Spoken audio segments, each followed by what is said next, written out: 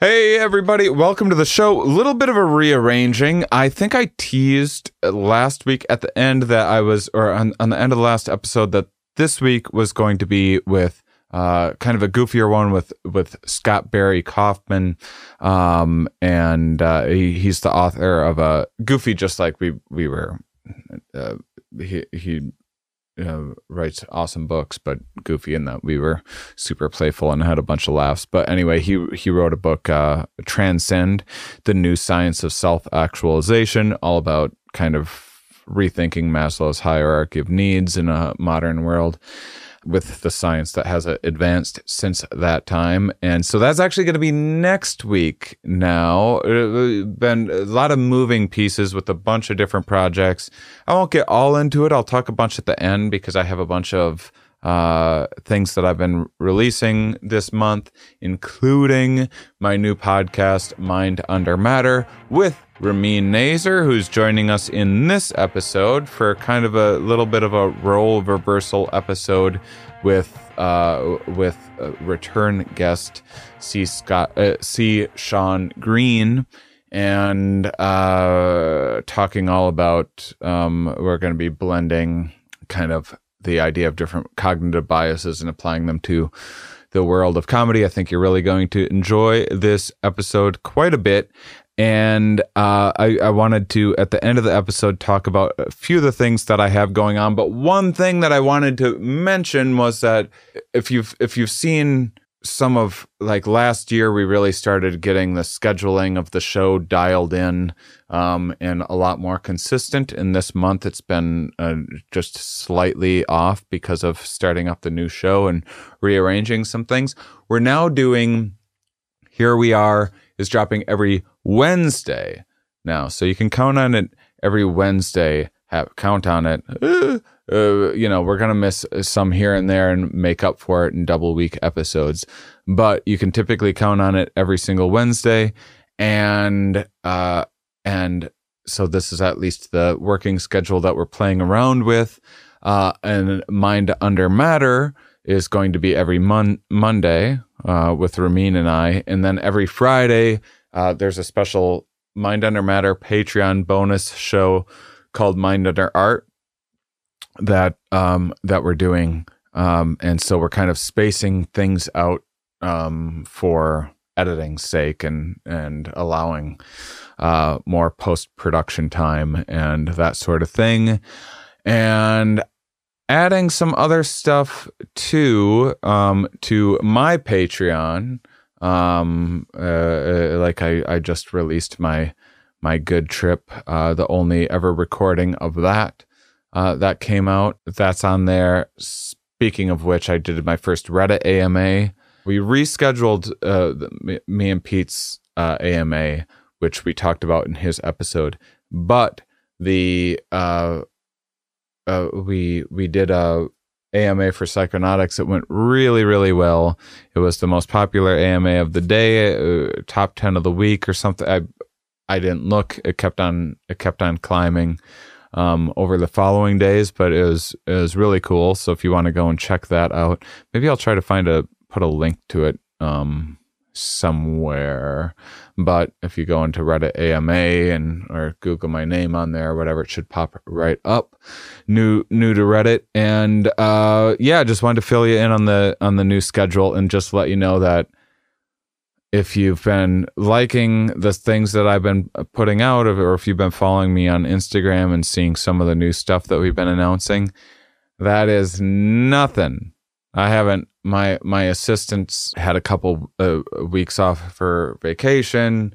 We're getting a few things clicking into place still, and there's going to be tons of more awesome things coming your way really soon. So I'm super excited, and so just wanted to let you guys know that and enjoy today's episode. Are we? Yes. Where are we? Here. Why are we here? Not entirely clear. We are misfits thrust into existence by random chance, with no hints at all as to how we're supposed to make sense of it all. It's immensely bizarre. Here we are. Hello, everybody, and welcome to the Here We Are podcast. I have a very unique, special episode for you guys today. We have two guests, and we're also turning the tables a little bit. So I have one, my very good friend, Ramin Nazer, who we have at the time you're hearing this, we have launched our podcast, Mind Under Matter, which you can check out mindundermatterpodcast.com, and you can hear us. It's kind of, Ramin and I have been friends for a very long time and have big, fun philosophical conversations about work and motivation and comedy, business, and all that sort of thing. Regularly, we started recording them for you guys, the listener. If you aren't familiar with Ramin's artwork, check it out at raminnazer.com. He's blowing up on Instagram, and he's fantastic. And he's joining me today because I am my academic guest for today is return guest Sean Green from the University of Wisconsin-Madison, who is assistant professor of psychology, right, Sean? Associate now. I think the first time I did it, I hadn't been promoted. So, nice. Associate professor, and your kind of research areas are cognition and cognitive neuroscience and perception. But you listeners might remember you as the video game guy. Can you give people that haven't heard you on the show before just a little bit of your spiel? Yeah, sure. So the research that my lab focuses on is how we can improve human cognitive function and perceptual function. So are there types of dedicated training that people can do that will make them see better, think more quickly, make faster decisions? And so one of the types of training that my lab utilizes are playing various very fast-paced video games. These put a lot of load on the perceptual and cognitive systems, and we've seen lots of positive impact in the realm of perception and cognition from playing those types of games. Are these custom-made games, or you pull up Super Meat Boy or something? So we both. The nice thing about custom games is that they're well controlled and so good for science in that way, but they're often just less good than commercial games. So lots of our research, literally has people play Overwatch or, first person shooters like Team Fortress Classic was actually my PhD thesis. We've used Call of Duty, Medal of Honor, real commercial games. And cool. You're an actual developer too, right? I am not a developer. Funnily, there is a well-known developer named Sean Seagreen. Is that what it is? That's correct. I was like, yes. So he was one of the developers for Doom. And the original. When your name's Dennis, you're very likely to become a dentist. Is that like the sort of situation? I think both me, C. Sean Green, and Sean C. Green are probably just trying to not be confused by the baseball player. But yeah, someone sent me, if you search for Sean Seagreen now, you get this weird amalgamation of us both. You get his bio and my face. So I don't know if he gets asked to do interviews about cognitive neuroscience, but I do get asked to give interviews about Doom. You guys have to collaborate one day, like when the Will Ferrell and the Red Hot Chili Peppers drummer had to have a drum off because they look similar. First off, what are they paying for these Doom gigs? I mean, I'm sure you could wing it. It's like, oh, yeah. So there was one very particular, because I thought that they were interested in my research because it uses first-person shooters like Doom. And then the first question is, so when you were making Doom, I'm like, oh, when I was making Doom, I don't think I can wing this. You're thinking of the other Sean Green. I actually had, before we get into this, I'm on Instagram, the producer of my documentary Psychonautics, a comics exploration of psychedelics. His name's Matt Schuler. There's a Matt Schuler that follows me on all of the social medias and is like into comedy and stuff. My Matt Schuler is like makes comedy specials and stuff like that.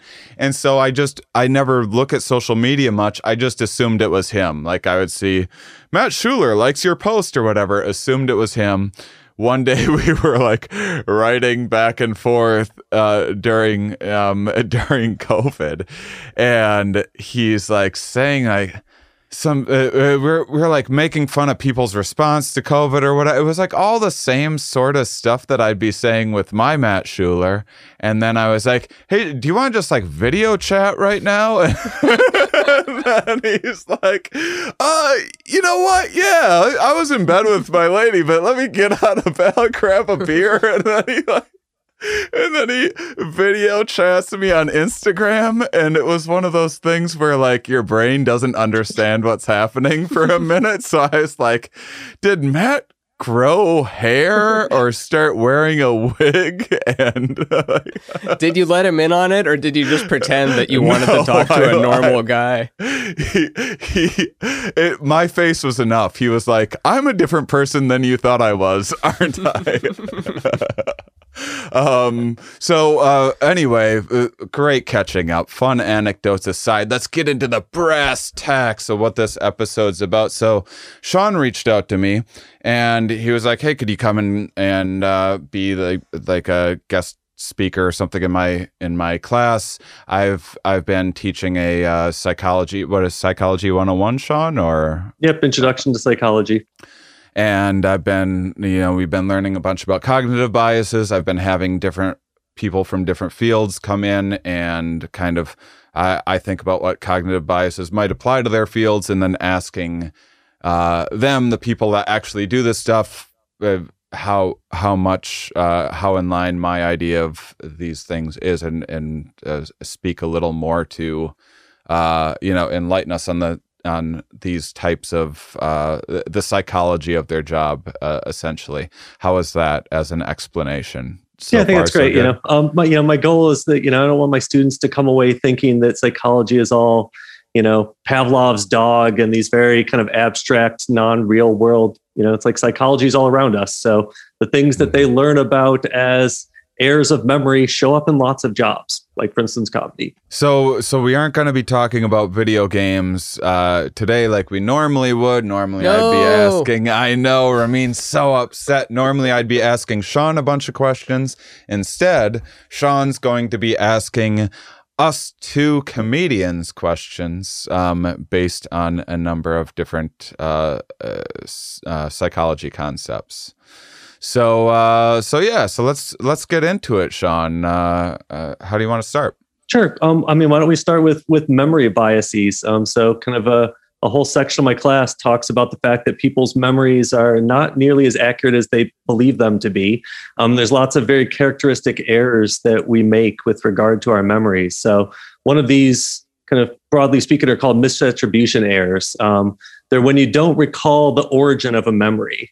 So for instance, maybe you remember meeting a person and you think it was at a party, but actually you'd seen them in a class or something like that. And so there's one subtype that's called cryptomnesia, but colloquially called unintentional plagiarism. Basically, it's as it sounds. You think you came up with an idea, but actually you had heard it somewhere in the past. You don't have any recollection that's where it came from. And so obviously as comedians, you spend lots of time listening to other comedians tell jokes. And stealing jokes is a big issue, I know, in comedy. So can you think of situations where this error has been made? Are there ways that you try to guard against it? How do I know that I came up with this and it wasn't a bit that I saw 15 years ago? I mean, normally a Google search is like one level of defense. I know it's not everything because that joke might not be recorded already by someone. It might not have been transcribed somewhere. Kind of asking around if it seems like a very obvious one is a good go-to move. And it reminds me of this old Louis C.K. bit where he would tell a story and it's like, you ever tell a story that happened to someone else as yourself? And then he does that, and then eventually he tells it to the person he stole it from, and then the person says, that didn't happen to you, that happened to me. And then he's like, oh, I guess it did, huh? And yeah. And yeah, there's a lot of like, Dane Cook comes to mind as there was a whole like, did Dane Cook steal from Louis C.K.? There's always that kind of stuff going on, but then there legitimately is lots of parallel thinking too. There's situations where ideas are just like a pretty obvious kind of emergent property of the situation you're in. If it's your first time doing stand-up, if you watch 50 people do stand-up for the first time, several of them are going to do a joke comparing it to losing their virginity. All of them. Maybe all of them. And it's not that they saw someone else do that. It's just kind of like an obvious association to make in that situation. And so it's a little hard of a thing to police sometimes, because it's like a lot of times you see a comic you say something and then you go up to him and you're like, oh, I have a bit like that. And you usually recognize like, oh, we both have this joke. I remember like seeing John Doerr and being like, oh, I have a joke similar to that about like people blaming homosexuals for causing hurricanes or whatever. And then they're like, all right, well, we both came up with the same thing. Like, who gets it? Like, well, you already recorded on TV, so that's yours, and we sorted out that way. But definitely, Ramin and I were just talking about something somewhat related, which is I'll be the, I'm the headlining act a lot of times. I'm working, there's a host and there's a feature act. And a feature will have like an interesting kind of mannerism or way in which they deliver jokes. And after 5 shows, I'll find myself inadvertently taking on that kind of style a little bit, kind of like when people go and visit Australia and come back being like, Toese, we just adapt. Yeah, it happens with negative things too. Like if someone says like too much or whatever too much, like you know what I mean, you know what I'm saying? Like you start to subconsciously just mimic them. So good habits and bad habits can rub off on you sometimes. And then there's another thing. I forget what kind of cognitive bias or what the psychological term for this would be, but it's very similar and almost the opposite from an audience point of view, which is the audience, the like, less comedy savvy audience of people that like maybe they've been to a couple comedy shows in their life or whatever. They've seen a couple comedians on TV before. They'll often see a comedian and they'll be like, oh, you know who you reminded me of? Seinfeld. And it's just because that's the one comedian, that's their like one basis of comparison that they have. So it fluctuates. Like when Daniel Tosh got popular, people will be like, you remind me of Daniel Tosh. Or like early on, I had like a drier, darker delivery or whatever. People will be like, you're kind of like a dirty Stephen Wright or something like that. And then I get Jim Gaffigan sometimes as well. Actually, I probably get that one the most. We're both from the Midwest. And so then the audience will be like, you're just ripping off Jim Gaffigan. Like, no, we're both ripping off a Midwestern upbringing. Yeah. So we just steal them is the answer. Yeah. So we just steal it and joke thieves. I think the essence is at least getting yourself to a point that you don't remember that you're stealing them. It's plausible deniability. Mm-hmm. So another memory bias is people have a really strong tendency to remember things from, say, the beginning and end of sequences. We call these the primacy and recency effect. So like if a drug company is giving a list of side effects, people will tend to remember the stuff that's at the beginning of the list, the stuff that's at the end of the list, and they will forget the stuff in the middle of the list. And so I can imagine for a performer who's giving a show, do you kind of structure your show in such a way that the kind of things that are going to stick best with the audience are the things that you want to stick best? So like start strong, end strong kind of phenomena. You nailed it. Yeah. And I remember was that an Australian accent? Yeah, you're supposed to never open with new stuff unless you really know what you're doing and you just want to see if something can work as an opening thing. That's when you'll try it initially. But really, if you're going to try new material, you sandwich it in the middle or you pepper it throughout the set and you rely on the tried and true throughout. But now that makes me think of with a drug commercial. So you're saying that they put death and diarrhea and depression in the center, and then the first thing is like hair growth and extra energy at the end of the list? Because I never really picked up on that. Is that what they do? So, I mean, in some cases, probably it's hard to hide things like death, but wherever you put it in the list. But, certain things, that would be at least the suggestion from that memory literature is that if you want people to forget stuff, you'd stick it in the middle. It certainly comes up with things like auditions, for instance. People who are auditioned early or auditioned late or job interviews, like in the process, will be remembered better than the folks in the middle. So, I know that, so there's lots of places that kind of general phenomena. We remember the early ones, and remember the late ones, and stuff in the middle just tends to get forgotten. Well, and in addition to that, I think the peak end rule seems to come in quite a bit in comedy, which is I guess you could help me out if you want, Sean. But basically, rather than your brain calculating the entire massive units of laughometers that you get through a whole show, and then averaging that out and being like, that show was a 7.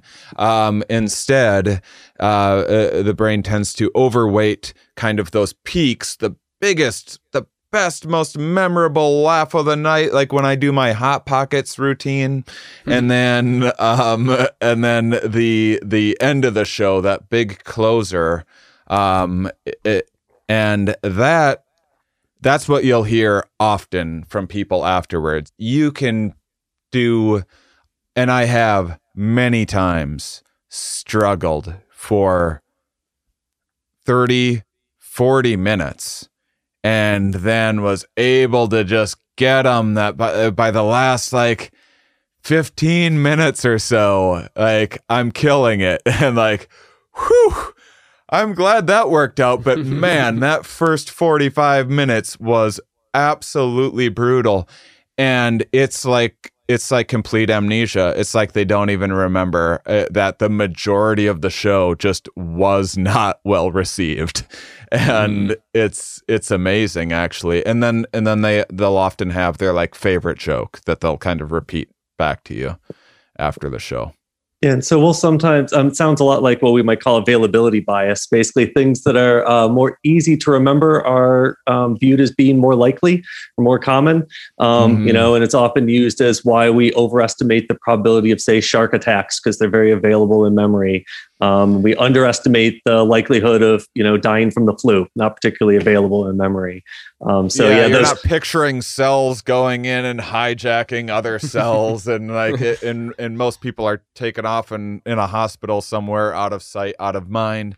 But there's no theme song, doo-doo for flu. Yep. So presumably for the part where you struggle, it's not really forming any memories, and so people aren't remembering that it happened, right? They're overemphasizing the parts that they remember that are available, unless the whole thing goes up. So you just can't be so bad that it's incredibly painful. You just got to be not memorable for the first half. If there's something so bad it's painful, they'll definitely remember that. You don't want that weighted in there. So we could switch topics here. So intro psych, we cover all of psychology, obviously. And so one big area is social psych. And there's a phenomenon called the fundamental attribution error, basically where we're trying to figure out the causes of people's actions. Is it because of something inherent to them, or is it caused by the situation? So classic example might be someone bumps into you on the bus. Are they clumsy? Are they rude? Are they aggressive? Or did the bus driver swerve, right? And we have to make these inferences to know how to respond. If it's because the bus driver swerved, you're going to respond differently than if it's because it's your friend who bumped you or if it's because they're aggressive. And so people have a really strong tendency to make this error, which is to assume that people's actions are caused by things inherent to them, even if they're caused by the situation. So the very classic experiment is one where they had participants read a speech that was either pro or anti-Castro. This is back when Castro was relevant. So you could tell how old the study was. And then they asked the people, how pro or anti-Castro do you think the speechwriter was? And people assumed that, well, if they wrote a pro-Castro speech, they're probably pro-Castro. If they wrote an anti-Castro speech, they're probably anti-Castro. And they made that assumption even if the researchers told them that the topic of the speech was assigned by a coin flip. So we flipped a coin. This person got anti-Castro. How anti-Castro do you think they are? And people assume that despite the fact they know it came from the situation, they assume it's still internal. So in the case of comedy, what are the kind of assumptions that people make about you? I'm assuming that things that you say as part of your comedy jokes reflects your real feelings. That the reason you're doing this, you're making this joke about this, group is that you're a misogynist or you're a racist or, you really hate this type of people. Yeah, and while those may be true, that's not the reason that I said the jokes.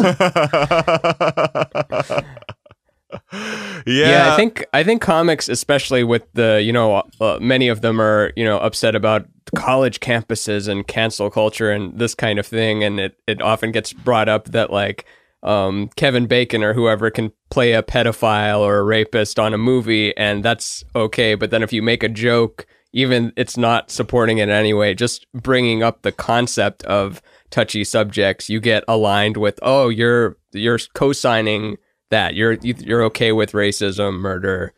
Yeah, but for that to be a perfect study, you would need Kevin Bacon to do stand up and see if he could get away with the same thing. It might just be the Kevin Bacon effect.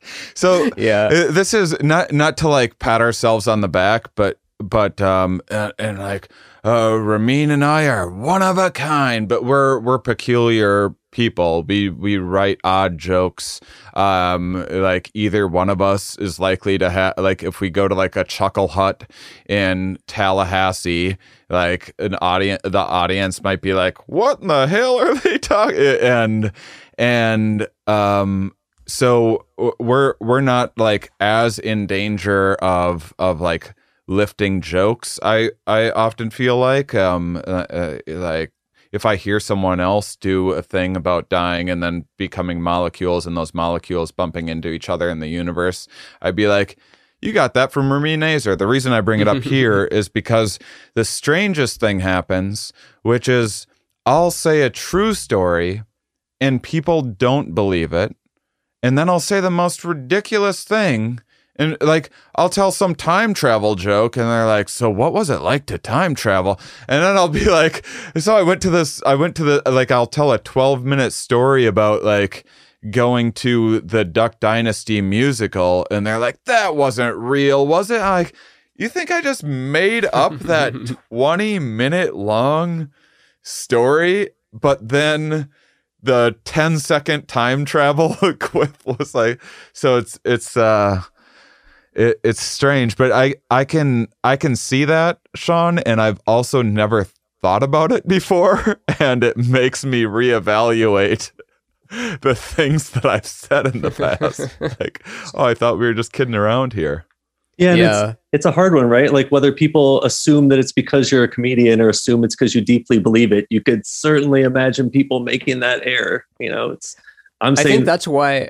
Sorry to interrupt. I think that. Oftentimes if a comic is very clean, or let's take like Pee Wee Herman, what's his name? Paul Rubens, when like back in the 80s or 90s when he was in the porn theater and like was, beating off in public and got in trouble for that. I think it was because he's the child star, or kids show thing. Bob Saget's a good example of this. Oh too. Yeah, when it conflicts with who they are on stage, they get in more trouble than like, let's say Jim Norton is just well-known perv and like doesn't ever get in trouble because he's already presenting as a deranged person. But if you're very wholesome and then you're caught doing something off stage, then it's Yeah, like Doug Stanhope on his last special was talking about how he's like never been Me Too'd, and like and like of all the like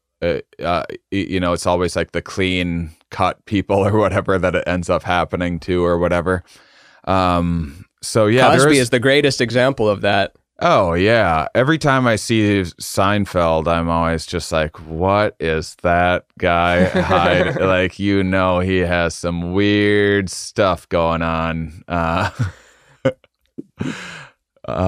So I think he spends too much time with cars and stuff to make time for be a any serial killer or something. Yeah, but who knows? Maybe. I So don't know. So sticking in social psych, kind of a big topic is stereotypes. It's very human to try to put people into a category and then reason from the category.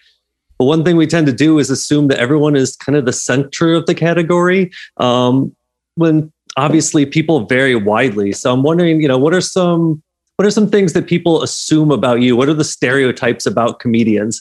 Or people just assume that they know something about you because of the fact that they've stuck you in the comedian bin that doesn't really work. Oh dear God. if you joke a little, if you have one joke about psychedelics or about, getting too drunk or something, they assume that you're getting smashed every single night or you're doing psychedelics every single night. You might have never done psychedelics or have only done them, 5 years ago or something, but because you're presenting yourself in this 30-minute to hour set, like they imagine that your day-to-day life is the stuff you just joked about. You wake up, you do the psychedelics, you yell at your aunt, whatever is the thing. Yeah, you've compiled your 10 years of like drinking stories into a 30-minute set, and then afterwards, like, whoa, that guy's crazy. Like, well, we've all been 30 minutes of crazy in the last 10 years. Yeah. One interesting one is people just can't believe how tall I am when they see me afterwards, and it's the same as like when they see an actor, they can't believe how short an actor is. People just assume that when they have no way of like measuring, someone's on stage, someone's on a screen or whatever, they just assume this is a person of average height, and so that happens. Some of the peskier assumptions people make is that because you're a comedian, you're going to make fun of them. It's like a lot of like spotlight effect kind of stuff. So you're at a party, and I used to carry a notepad with me everywhere, and I still enjoy having a pad to pen notepad, but it's just easier in a social situation to think of a joke. Like, no, I didn't think of a joke about you. Actually, when you were talking, I zoned out, thought about something more interesting, thought of a joke about that, and that's what I'm writing down. Yeah. But if you pull out a notepad, now it's just like, oh my gosh, this is like the this like undercover cop or something like that, that's like taking our secrets, making fun of like how stupid we're acting right now, and and they're just gonna travel around the country talking about how dumb the thing we said at the party was or whatever. And just, that's a very, very common thing. I know it's not exactly related to your what's it called, the center, but Yeah. Well, now what was it again? Center curious. It's basically once people form stereotypes, they assume everyone is too much like the center of the category. But what was the term though? What's the term? just that. I think it's just. I thought it was called like center bias or something. Just stereotyping. It's something that goes along when people have stereotypes, is they assume everyone is too like the center, and that they kind of ignore the fact that even if you can categorize people as comedians, there might be a center, but there's like a lot of variation. And very few people. Also the zinging too. They think that you're going to keep coming with the jokes as you're off stage, when maybe you'll only make a joke every 20 sentences instead of every like bang, bang, bang, bang. That's, I mean, Ramin's maybe a little more on in real life than I don't know. It's tough to tell, but either way, the average audience just like I like writing, and then I get on stage and my audience is just like the measure of like, oh, did that joke and delivery worked the way that I thought it would? I don't get much from like the glow of the stage and the laughter, the validation. It's just like, okay, that worked the way that I thought it would, or it didn't. And then I'm done, and I'm like, okay, now I'm gonna have a drink at the bar. Like, I'll have one with you as well, but I'm a normal person now, and people expect you to be like on all the time. There are It just people, occurred to me, we were about to say the exact same thing, I think, how there's people that Jimmy Pardo or something. Yeah, they prove that to be true sometimes. You see someone on stage and they're a very goofy character, and you're like, that's a crazy character they're doing. And then you meet them off stage and you're like, oh my God, he actually is this manic and this, like, he is that crazy character. I thought he was amping it up for the stage, but he's actually very troubled and going in and out of mood swings in a single sentence. And he's up here, and then by the end of the sentence, he's down here, and you find out that he hangs himself, and 3 years later.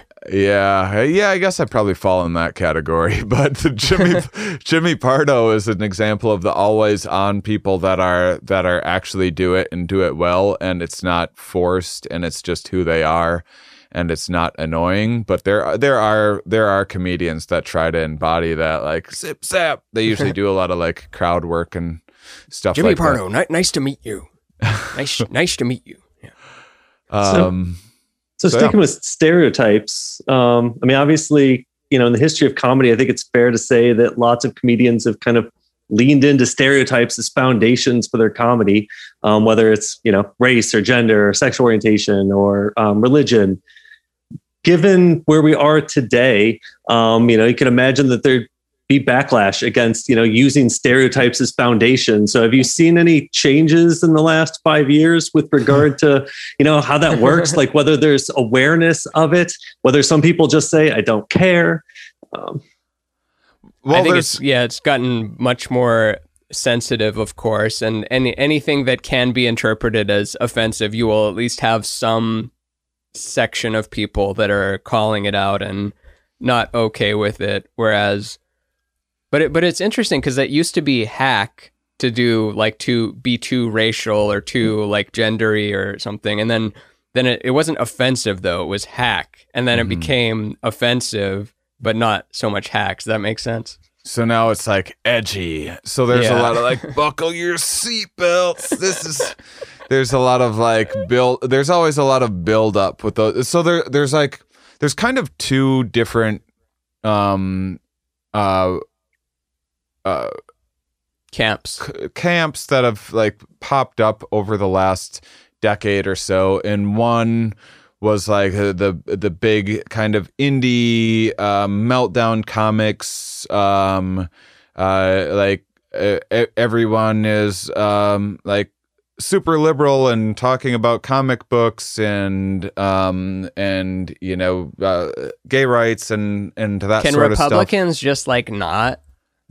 And then there was this big backlash to it, which is where all like the virtue signaling stuff came out of, and now there's like the red pill of like everyone's too soft and you can't say any in this cancel culture.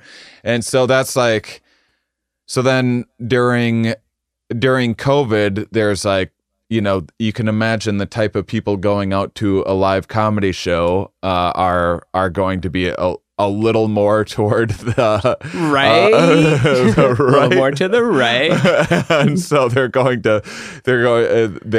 they're easier to pander to in that that's the type. So the same type of crowd that falls for the usual like cookie cutter. You show up to a comedy club and they're like, okay, here's our street that has a funny name. Here's the colors of our sport team. If you just say those colors, and they'll clap a lot.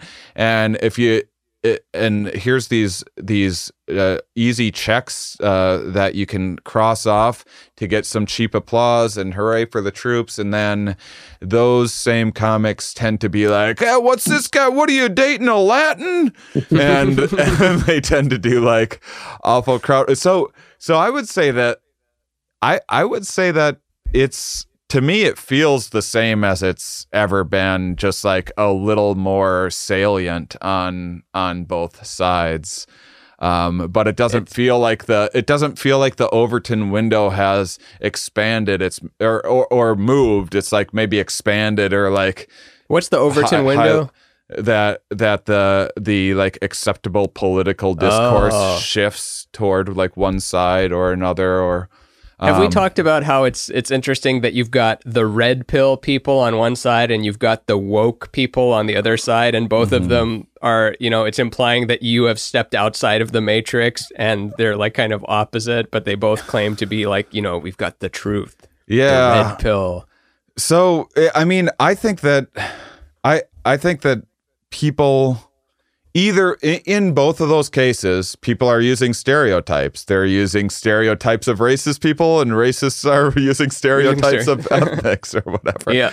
And so I don't know. I think that it, and like the cancel culture stuff, Ramin and I often say, it's like, it's not really the thing that happens. Is like a lot of times those people end up doing better with their career because it's billed as like whoa, this is too edgy, and like censorship tape over their mouth and their album cover or whatever.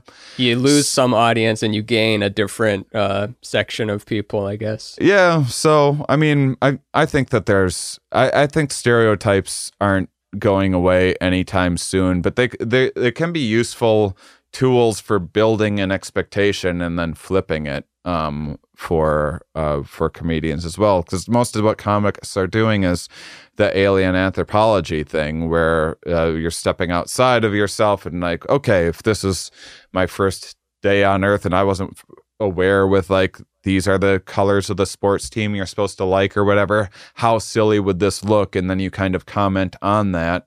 And so there's easy ways to, knowing the stereotypes that are in people's minds, you can lead them down that path and then easily kind of like flip it to get that kind of surprise and twist.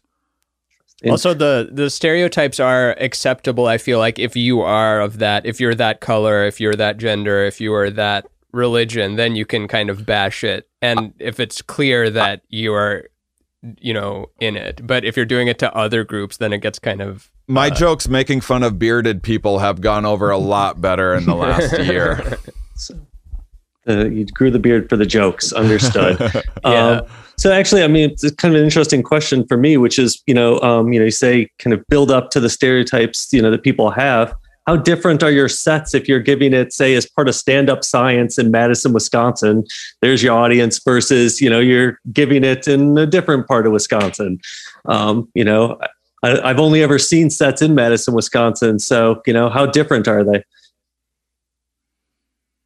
Ramin, do you want to take that? I mean, I have plenty to say on the subject. Oh yeah, I thought that was more of a you question for having done more of the stand-up sciences. But I'll say for sure you tweak it as much as you can, and this applies to everything. Whether it's you're doing a corporate set where you're not allowed to use curse words, of course, or if you're doing a college, and if it's, let's say it's an all-girls dorm, like you're maybe gonna not do as much of the like stuff that you think would be more male oriented, but at the end you still have to do your set. You're still you. You can't just throw out your jokes or your persona. But I found with doing stand-up science sets, like you kind of you feel like the audience is going to get more of the smarter stuff. Or if you like bring up Terrence McKenna or Alan Watts or Marie Curie, as opposed to bringing it up in Abilene, Texas in a steakhouse show or something, you're probably not going to bring up these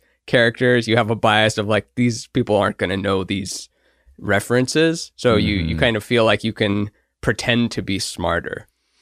I used to, so I spent a ton of time on the road, and I used to quite stubbornly. I started in Boston, and my home club was in Harvard Square. This is like hipster indie club, but I did tons of like Elks lodges and stuff too, and I really took a great deal of pride in the first part of my career as being kind of like this hybrid comic, and so I wouldn't deviate too much. I could always have a little more fun with the more comedy savvy audiences and push it a little bit more. And, but it was always just as fun for me to like figure out a way of making that stuff work in an audience that, where it was more challenging.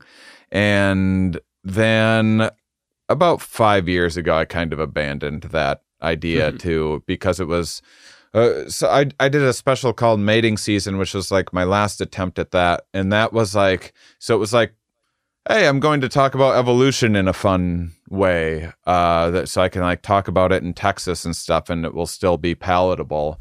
And it was fine for live performing, but as a special, it ended up, when you're talking about like stereotypes or whatever, or alienating people, it was interesting because it alienated both sides. It had, it was the evolution alienated creationists, and then talking about like biological gender role stuff alienated liberals, and then, try to please everyone, you please nobody. Yeah, don't serve warm tea, as Peter McGraw would say. And that's a nice little one there. Yeah, and so I have since, as you've seen, Sean, started developing these indie shows where I'm like, this is for a very specific audience. Now, rather than like, hey, we're at a comedy club, and hopefully some people know Shane Moss, but a lot of people are like, comedy, that sounds fun.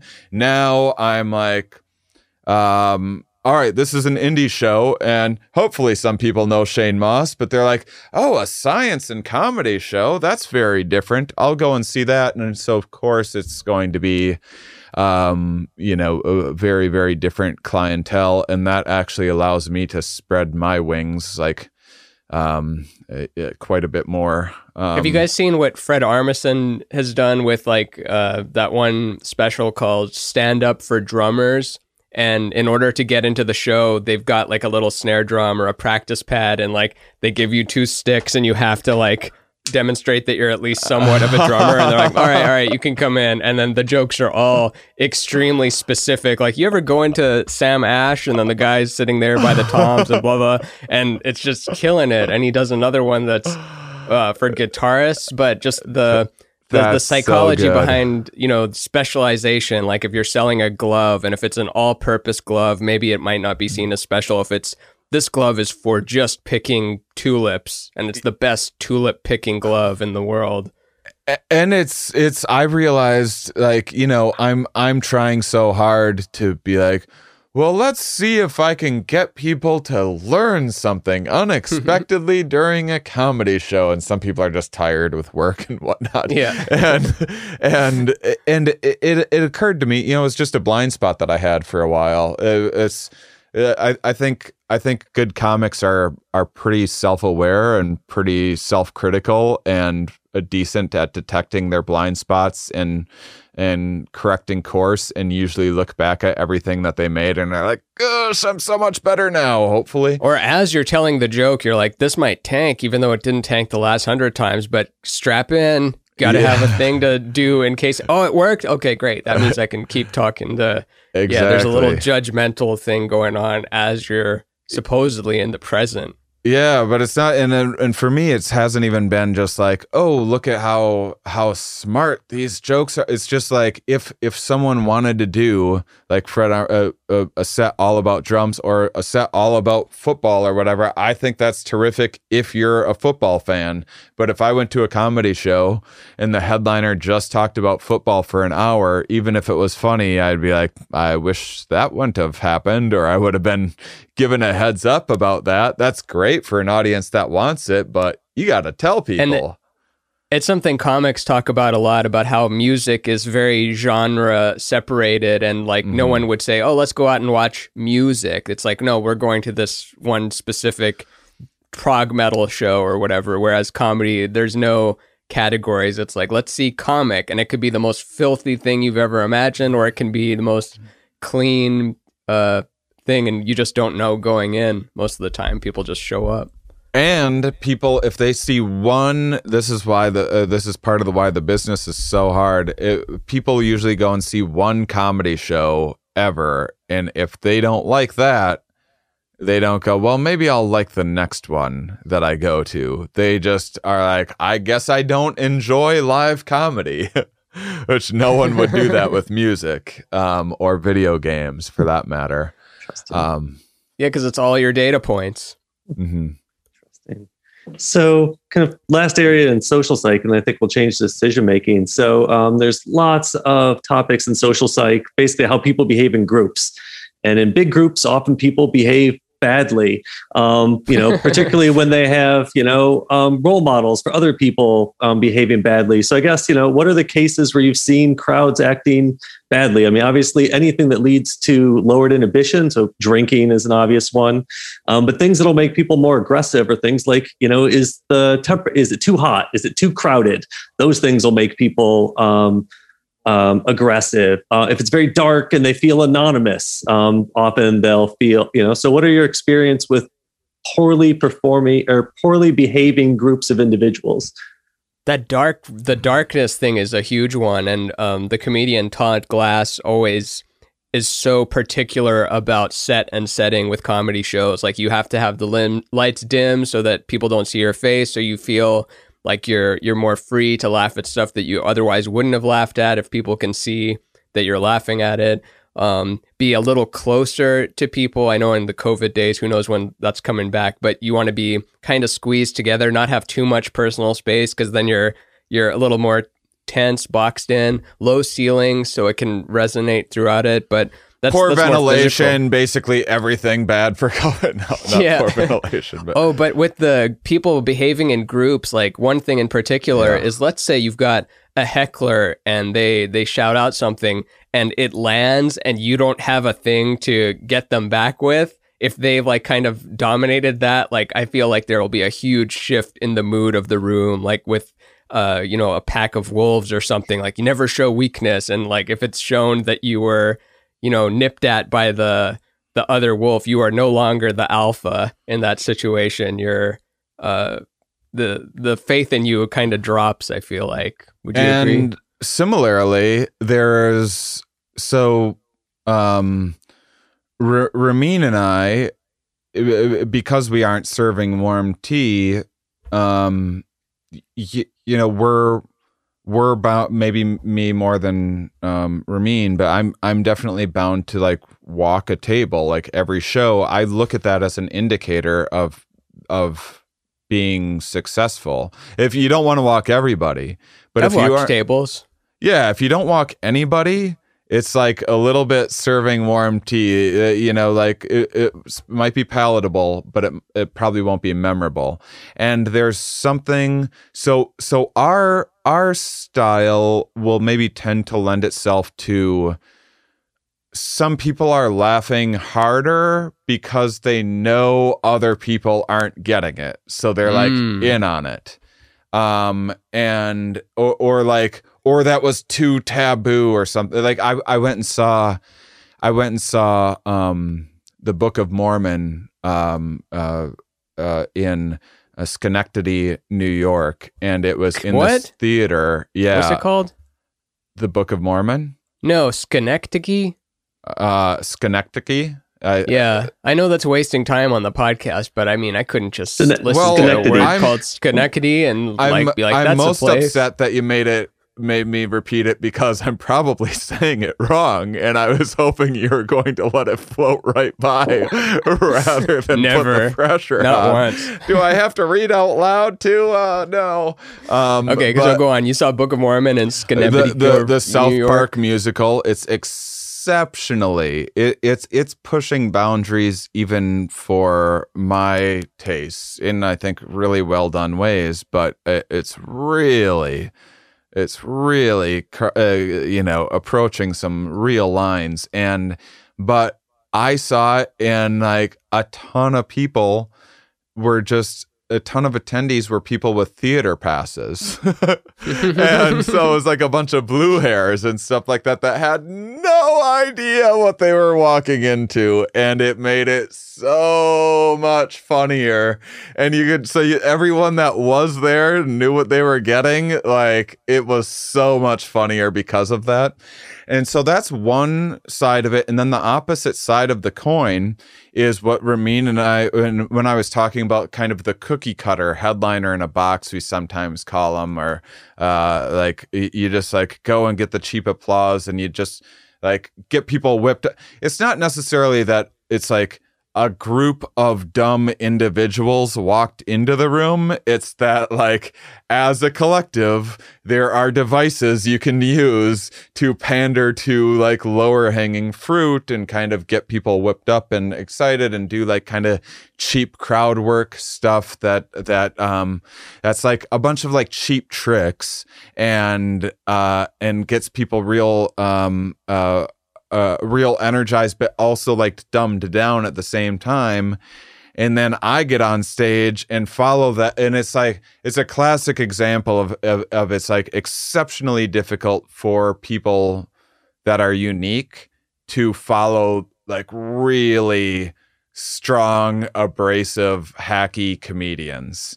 Yeah, it's like food pairings. Like there is an order in which you can serve food, which would not like help the next course. Like, I'm struggling for examples right now in my head, but some things pair well with others. And yeah, sometimes a very strong hack can go up first, and then it's just the worst thing that could have prepped you for your set, which is why so many comics like are particular about who they bring on the road as their opener. Yeah, you don't want to follow Donald Trump, and it's not because you're dumber than him. And so there's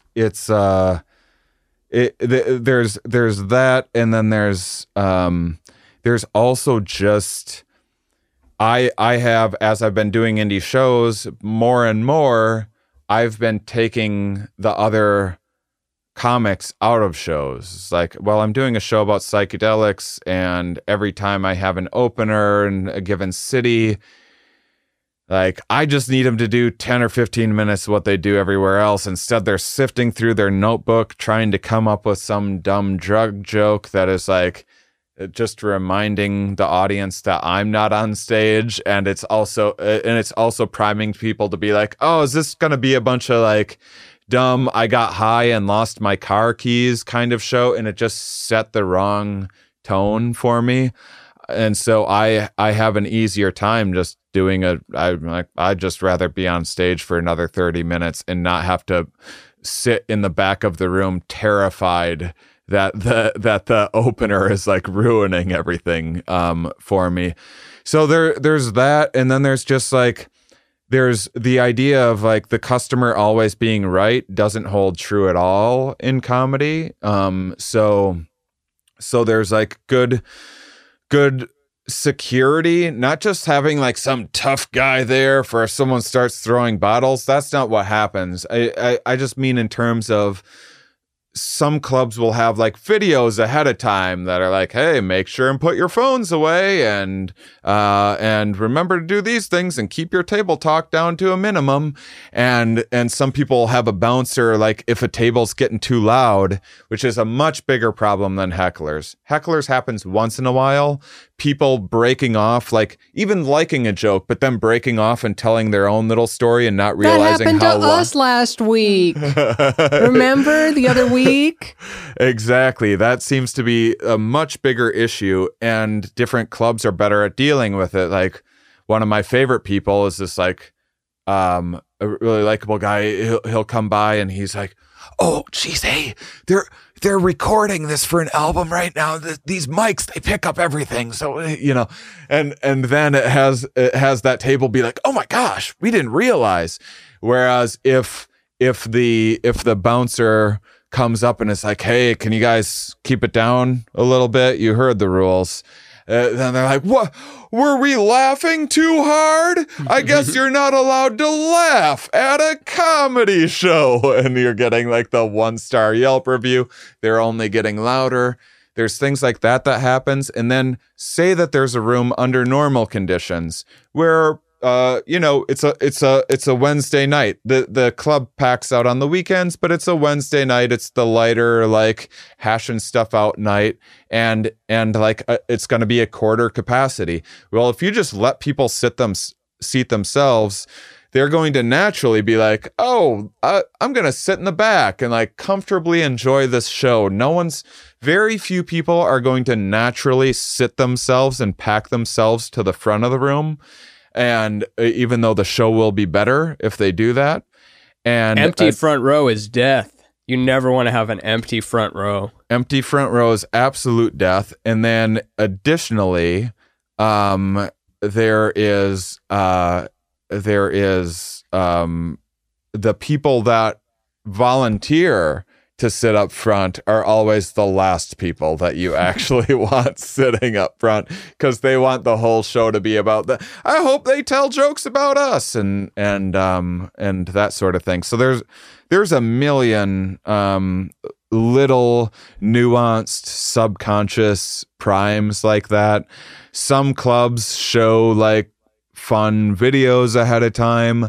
I usually just show like chill, like Animal Planet stuff with Pink Floyd playing or something like that ahead of time, because it's like, it's a little bit like smart and fun and interesting to watch, and it's kind of compelling and it's engaging, but it's not like, now I'm not following like a bunch of like Jackass videos or whatever. It's like, well, I can't follow Steve-O putting himself in the porta potty slingshot, and now I'm gonna tell like like science jokes or whatever. So there's so much.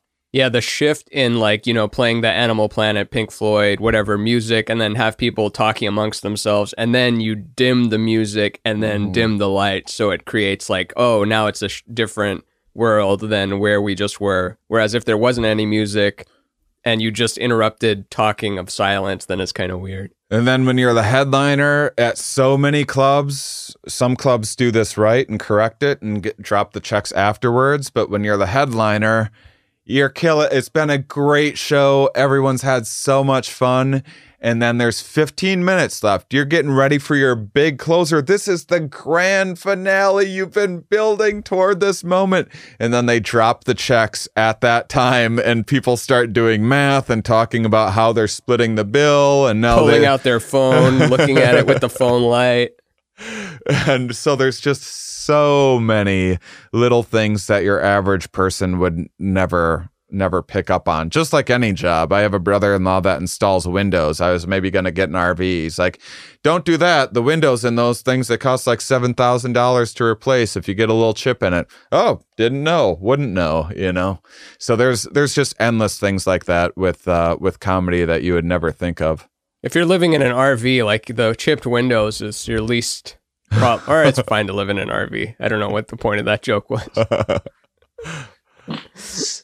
So before we discuss stereotypes of people who live in RVs, maybe we'll switch to decision making. I know this is an interest of yours, Shane, some of the cognitive biases. These are ones I'd imagine you'd have to get good at basically undoing. They're kind of biases people have. So for instance, sunk cost fallacy, people know is, throwing good money after bad. If you had a case where, you think this is funny and you cannot get it to work, and you just go after it and go after it and go after it, even after time would say, I should quit this. Endowment effect. You tend to value things more if they belong to you. So I think this is funny because I came up with it, but if I heard someone else say it, and the last one, like you talked about, is risk aversion. People tend to prefer sure things to risky things. We don't love taking risks.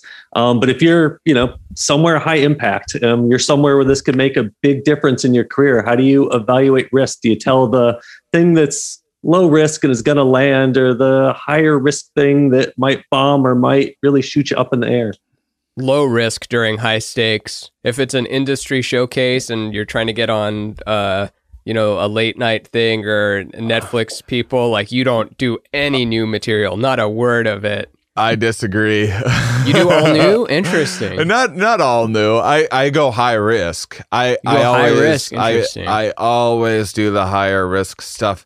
I perform better when I get like a little adrenaline rush. When I did my Comedy Central Presents, I did like a few jokes that I had never. That's different. That's the actual taping. I'm talking like the opportunity to get that taping.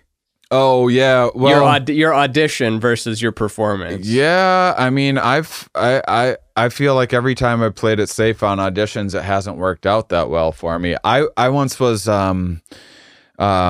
with so I had already done Conan 3 times or something like that, or 4 times, and I'm in New York, and they had me host a Conan audition show, like how they're going to pick upcoming guests.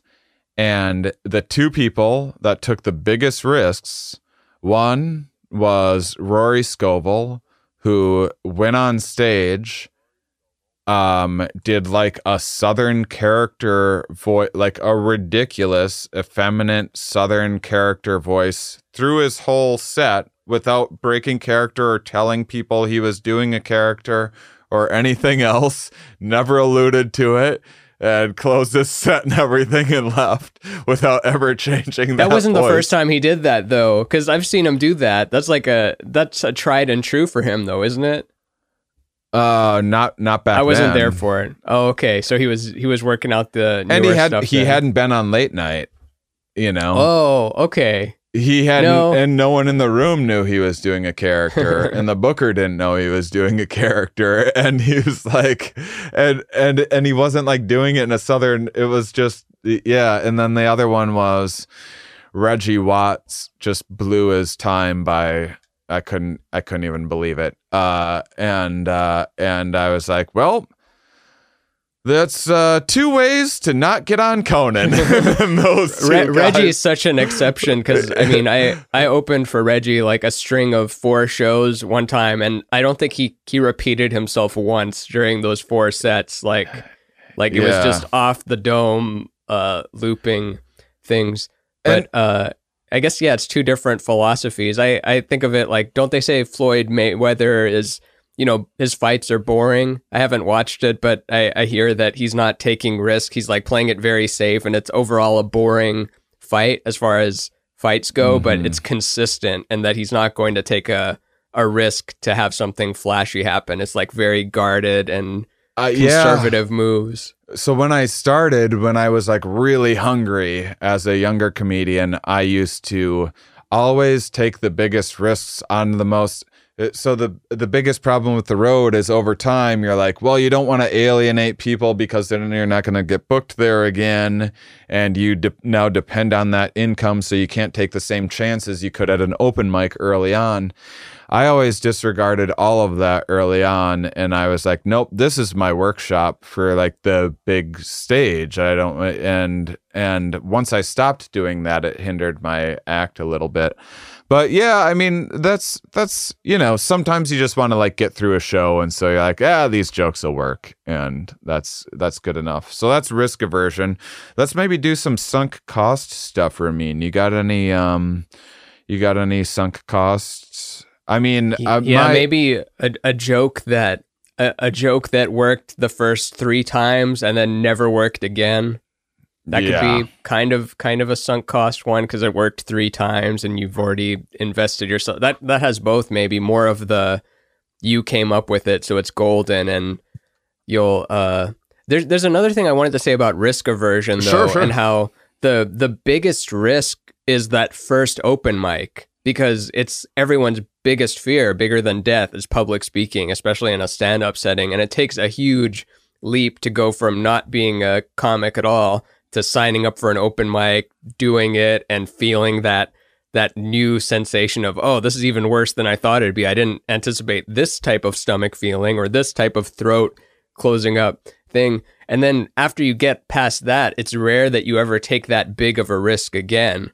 Like so many comics never go up and try a fully new set again. And I know I just said that I play it safe a lot of the time, but yeah, it's like that first risk never happens again almost. You get comfortable in your set and your style and where you do shows and so on. Yeah, unless you kind of shift gears in your career or whatever. Or I have many times as a stand-up, and Ramin has just in terms of the where he puts his energy more, but also it's like once the next thing is once you decide to go full time as a comedian, that's another big leap for most people, unless you just like you just got like you're the new Tony Stark in this new movie, and so you have no. But that's usually when you go from part-time comedian to full-time comedian, it's because you're just making just enough now to go full-time, and so there's a lot of risk there. So I'm glad that you noticed that too, about the sunk cost and the endowment effect kind of running in unison-ish or kind of a bit of a confound there with a lot of things, because definitely now, I mean, the older I get, I'm just so not attached to ideas like I used to be. But early on, definitely, like, my jokes were my babies. They were so very precious to me. And like, screw you if you don't like it, it doesn't matter. You're hearing it anyway. And some people get too attached to the ideas to where it's not even the joke that they're possessive of, but the topic.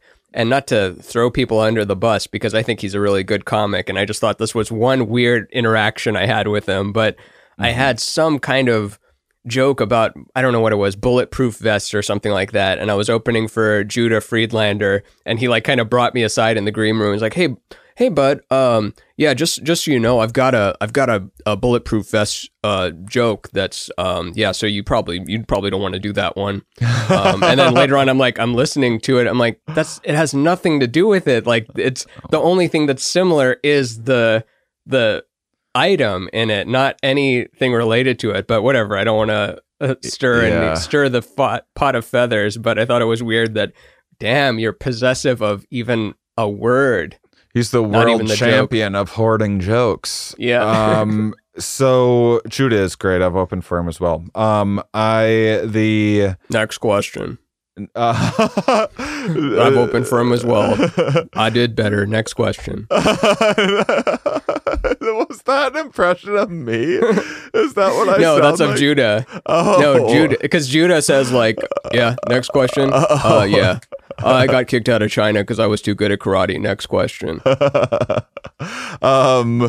So I feel like Ramin brings up that awesome. I wonder if you find anything interesting about that, Sean, where that's a very common thing happens, where you think of this grand idea on the way to the club for the show, and you're just so excited, and you try out this joke, and it just crushes.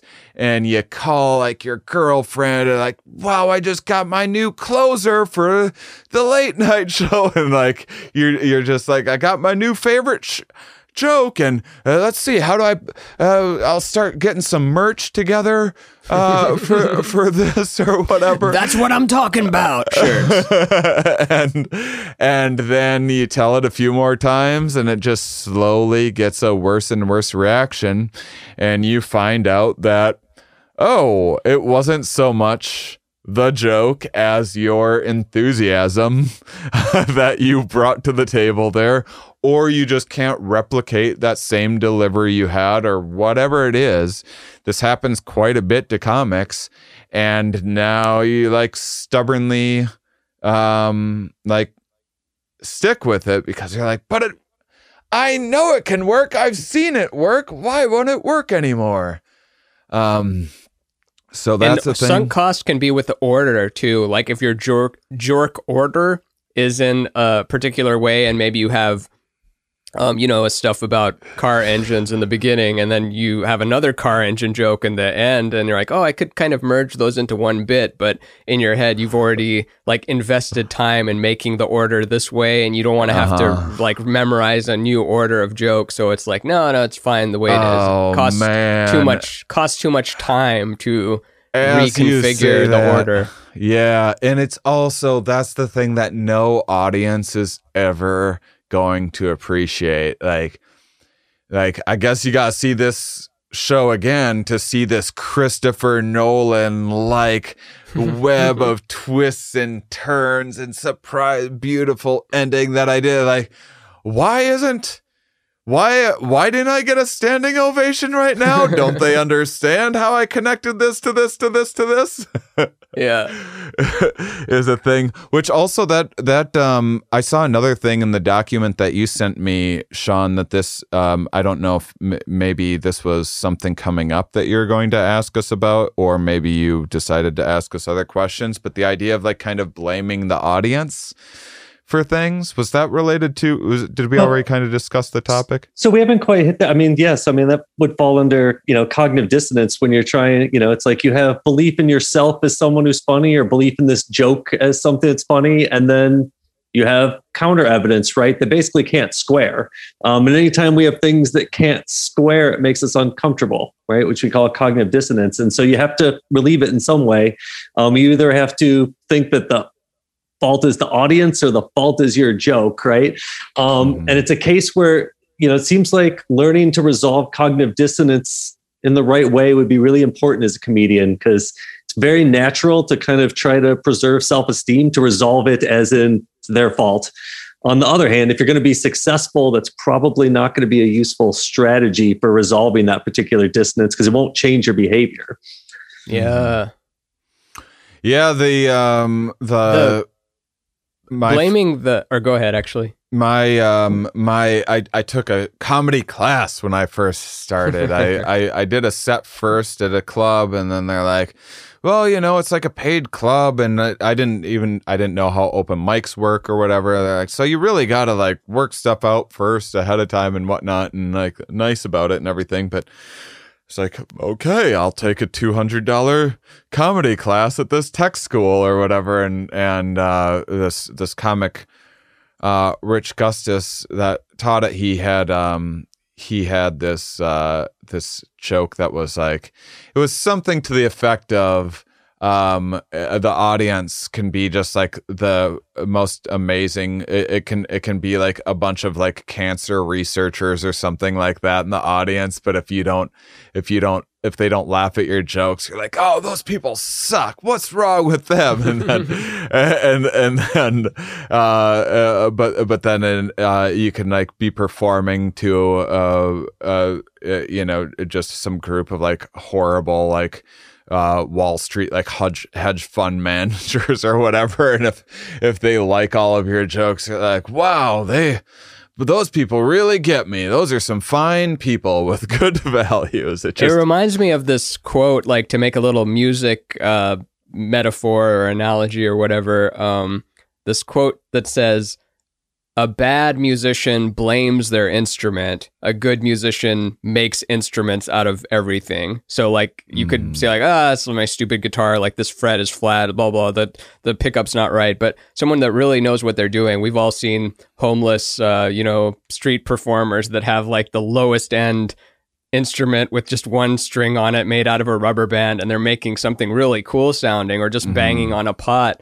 And the same goes with audiences. And I remember one night where everybody was just eating it. Nobody could get through with anything. Not the 10-year veterans, not the 15-year veterans, not the young up-and-comers. Like their A material wasn't working, their crowd work wasn't working. And then Ron White did a drop-in set, and part of his success could have been his, his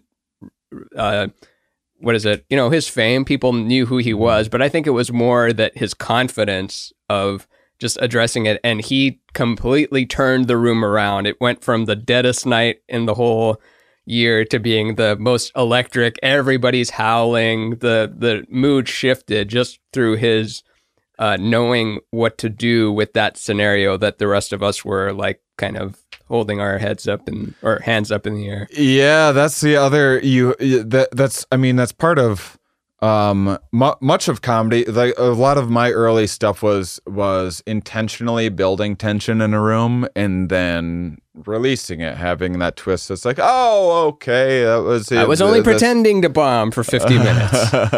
And here's the real me. I did a lot of like I kind of played up like a aw shucks Midwesterner stuff, like a little bit of like the Sarah Silverman kind of like, tee hee, is this me telling like this horribly offensive joke? Diarrhea. I did a little bit of that. Why does it look different? Yeah. Really early That's on. probably not a joke. That's probably not a joke. But yeah, it depends on how self-aware the comedian is. So anyway, if it always helps to like address if the show hasn't been going well or if it's not going well, the comedian should be able to like address that and put some spin on it or whatever. And then there's people that have some friends of mine call them laugh ears, where like they get on stage, they bomb so bad, and then they get off stage and they're like, that was great, to like the other comics, and everyone saw what they just did. And it's like, what? And then there's comedians like Dave Attell will get on stage, absolutely destroy the place, and get off stage and be like, God, I suck so bad at everything. I suck. Those midgets jokes are the worst. Same dick joke. And so, you know, there's the less self-aware comics are going to tend to be the like whip the audience into a frenzy kind of stuff, and then the more hyper self-aware ones are going to be like the artistes who are like way too critical of themselves. So there's individual differences there, and then there's like a case by case basis of there are times when you simply do need to blame the conditions.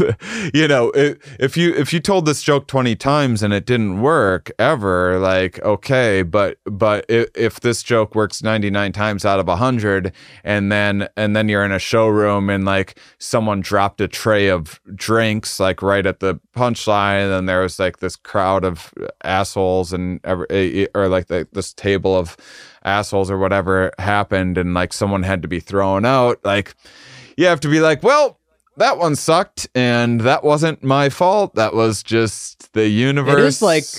It is like magic in a way, where like if you're looking away from the magician for a couple seconds and then you look back and then the trick is completed, like you're not going to be impressed as the same as you were watching the whole time.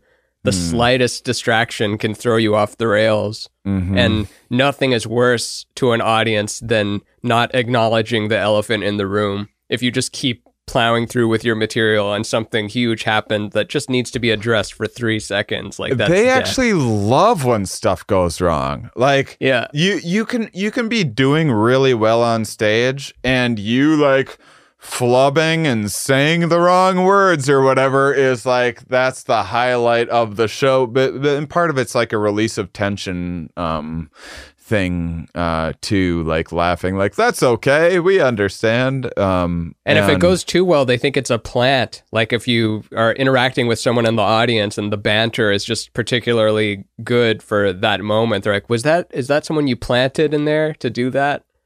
Also, doing well and getting laughs doesn't mean it's good. I learned from my first album, I put a joke on that never worked in front of any audience, and was like a highlight of my album, that like anyone that reviewed it was like, check out this joke. And it's because it was a joke that made people incredibly like uncomfortable when they're packed into a room, but when they're just in a car by themselves and allowed to laugh at whatever they see fit, they loved it. and so there's just so many different factors. Like it's like the you look at Rotten Tomatoes and there's like the critics. I'm going to, the critics score really high and the audience score is kind of low. I'm going to be like, okay, well, is this like a celebration of whatever culturally we're celebrating right now, or is it because it's like so sophisticated and weird that it was like because if it's sophisticated and weird, like I'm going to trust that critic score over the audience score. Whereas like if I'm picking something out for my parents to watch or something, I'm going to be like, okay, this has a good audience score and a low critic score. Okay, this is like cookie cutter enough to like be a satisfying formulaic show that they're going to like. There'll be some explosions and stuff. Terrific. They're going to like that. So big part of Intro Psych is mental health. So we talk about clinical disorders. And so one topic I'd be interested in your thoughts on. So, we spend a lot of time talking about stigmas around mental health and why people don't seek help for mental health. And there are certain professions where that's disproportionately the case. So often, say military personnel or athletes, have this sense of being that involves being strong. And they've got this stereotype that having mental health issues is a weakness. So they don't seek mental health. I can imagine the case of comedy, part of oneself is being gregarious and being funny, in which case things like anxiety or depression might be a threat to self. So I guess, what have you seen in kind of the world of comedy with respect to mental health, people seeking help when they need help, failing to seek help when they need help? I think most comics actually do go to a therapist unless they can't afford it. But that's an overgeneralization, but less so than I would assume the military or athletes. I think there's less of the aggro machismo to it. And this might just be anecdotal because I'm thinking of so many comics that have jokes about talking to their therapist and like, oh, it's bad when your therapist doesn't answer your calls on your birthday or whatever. That's not. Mm-hmm. How many times did I say a thing and then I have to immediately after be like, that doesn't count. That's not an actual joke that I tried to make. But I don't know. I haven't gone to a therapist, but lots of comedians, I feel like, and not even specific to gender or anything. I feel like both men, women, non-binary, and genderless people are going to therapy in comedy until they run out of credit card funds. Yeah, it's a bit of a hot topic right now, and it's like, yeah, it's kind of on the other side, the kind of comic book or whatever, like more liberal, more comedy savvy, more alternative kind of side of comedy tends to that's the big thing. Like Nanette was this wildly popular Netflix special recently that was like very vulnerable and like think I'm gonna get a quick comedy and here's why, and like I was raped and all these things, and like this really heavy stuff, so much so that there was many people that were like, this isn't comedy, where are the punchlines? Those people are now making a name for themselves doing rants about ethnics, but they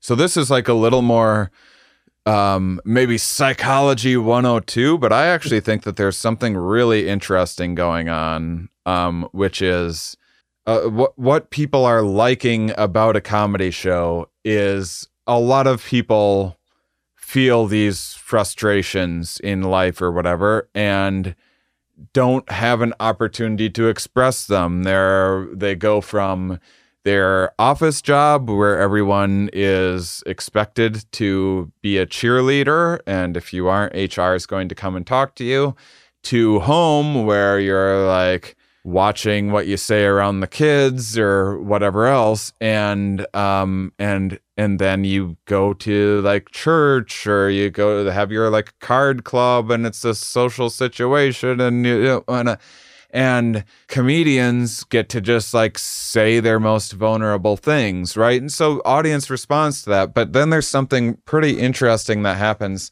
after that, this is like that 102, more complex. I don't know how you would necessarily test such a thing. How about through some sort of shocking thing where people can hold it and it shocks them?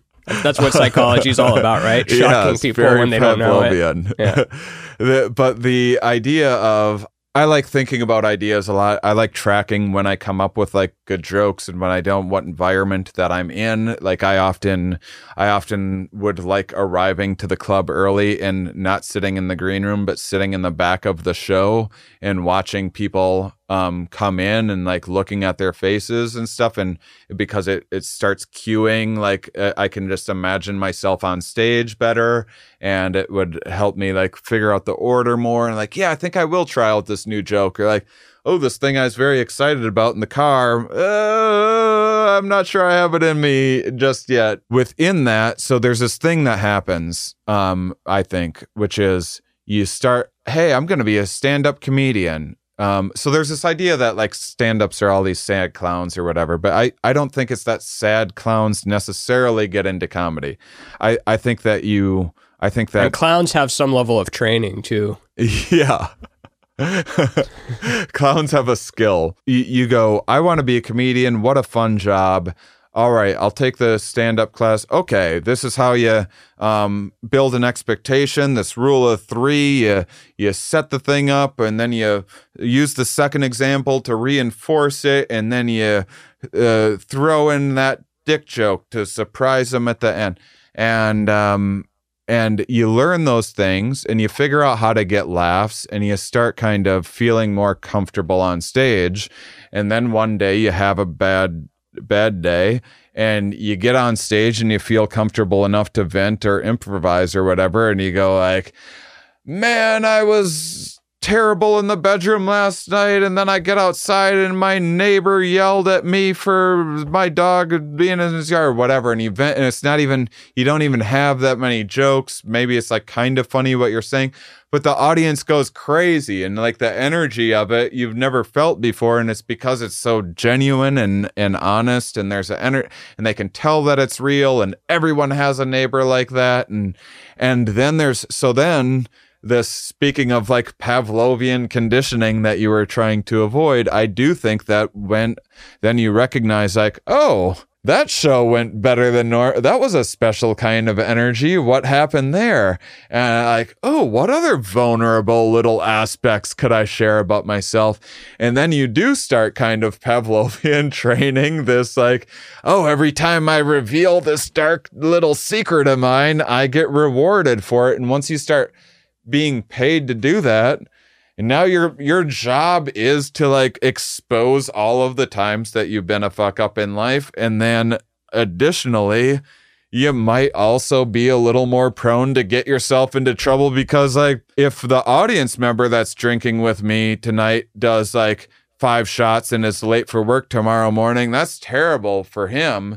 If I do a bunch of shots and miss my flight and everything else, that's my next 10-minute bit, you know? So there's a lot of comics that also are afraid to even become more mentally healthy because they think that they're going to lose their magic power, then their suffering and their imbalance might actually be the source of a lot of their funny. And most of the time, that's probably not true. Sometimes it is, like, you know, when Patton Oswalt gets married or something, it's like, oh, I'm not going to be funny anymore because I'm happy, and happiness is the death of comedy.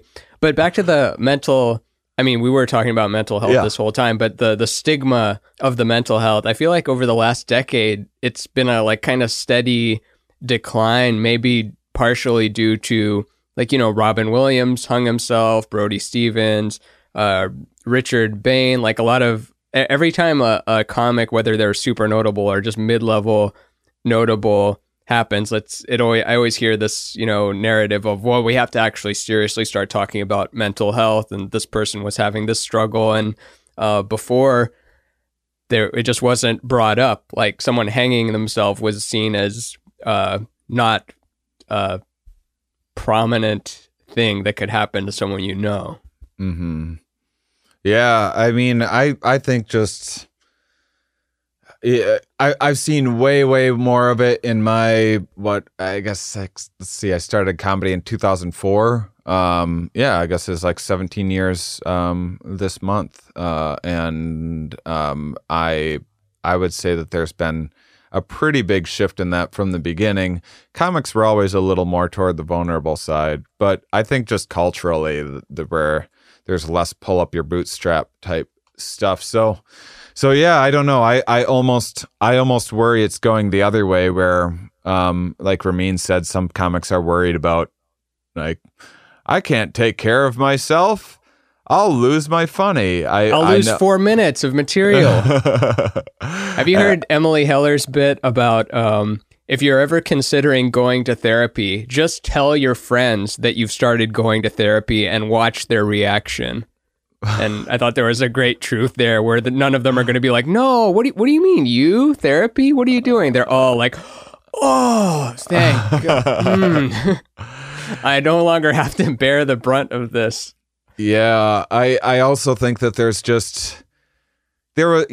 like the 80s when it was like, Sam Kinison does a reel of cocaine, and then like Def Leppard throws a thing out the hotel window, and that's what being a celebrity is like. And the 80s pre-AIDS, mid-coke 80s excess period. And this is like, it's been leaning into I at least thought it was leaning into the era of like vulnerability and being more authentic and genuine. So my hope is that people are going to be addressing mental health stuff more and more. Even the bro comedy stuff that irritates me, of like red pill stuff, is like, well, you got to do a bunch of push-ups and be disciplined and stuff. So it's like gone are the days of just celebrating like the cocaine drunken raves and stuff like that all of the time. So, I mean, I guess last one, because I know we're running on time here. It's one that's near and dear to me, which is human learning. I teach students, and they have a tendency to try to study by reading and rereading textbooks, for instance. Right? They read the textbook and they read it again. Human beings just aren't really built to learn particularly well that way. So I was wondering if you could talk a little bit about, how you learn to do a show that's 45 minutes, an hour, where presumably you can't wing the whole thing. You have to have lots of stuff memorized. So, how do you actually go about, doing that? And, what are the things that you actually attempt to have down pat? So, a topic that dovetails in there is, we use more than just spoken words to infer, say, emotion or communication. We use facial expressions, postures, movements. So how much when you're practicing are you sitting down or, trying to do the full set of behaviors that you're going to be doing? I think it varies per person. So I know these are going to be individual answers. We probably don't have complete overlap here, but it's definitely not a width before depth thing, where if you're doing an hour, it's rare that you have a skeleton for the whole hour and then decide, I'm going to make this hour. For me, at least, it's slowly built through jokes that work and stand the test of time. And then you kind of shed stuff that doesn't work throughout time. And you try to get to like 90 minutes, and then you cut that hour, or you cut 30 minutes out of that hour that is the weakest, so that it's just that perfect. And it doesn't seem like a lot, but it can take more than a year to get a good hour, if not more than that. I guess, yeah, you build it very, very slowly based on what works, and then arrange it as it goes. So in doing it, you're building it as you perform it. But there's some people that do it differently. Some people write it out and have a big idea of what they want to make. I've done all the things. When I started, that was exactly my style of like, just, all right, trying out these jokes. Okay, this one worked. All right, these are the funniest things, and then I'll put it together in this like kind of cohesive order, or like, this is an A joke, this is a B joke, this is an A joke, this is a B joke. And also, Shane, you've put out what, 5 albums? No, just 3, but then okay, you put out toured 3 with albums shows and stuff too, and a special. But I'm trying to make the point that you've created, I don't know, at least 6-7 full hours, and I've, over my stand-up career, I've created 2 good hours, I feel like. Yeah, so I mean, you've done more making of those. Yeah, I don't draw or play instruments or any of the other things. I was very prolific when I started. I was known for that. I don't always feel that way anymore, but I don't care about comedy as much as I used to. But I used to kind of like what Ramin said. But I used to practice in front of the mirror, and I used to practice in my car all of the time. My first probably 3 years of doing comedy, at least, if not more, probably first 5 years. And I always thought that rehearsing in front of a mirror was much better than performing in front of an audience, because I thought audiences only made me deviate from the plan, and audiences only screwed up my timing. And whereas like what I did in front of the mirror was what would be on TV, whereas like when you're in the Elks Lodge, you have to make adjustments, and now you're rushing through the joke, and now it comes off as not as confident, so I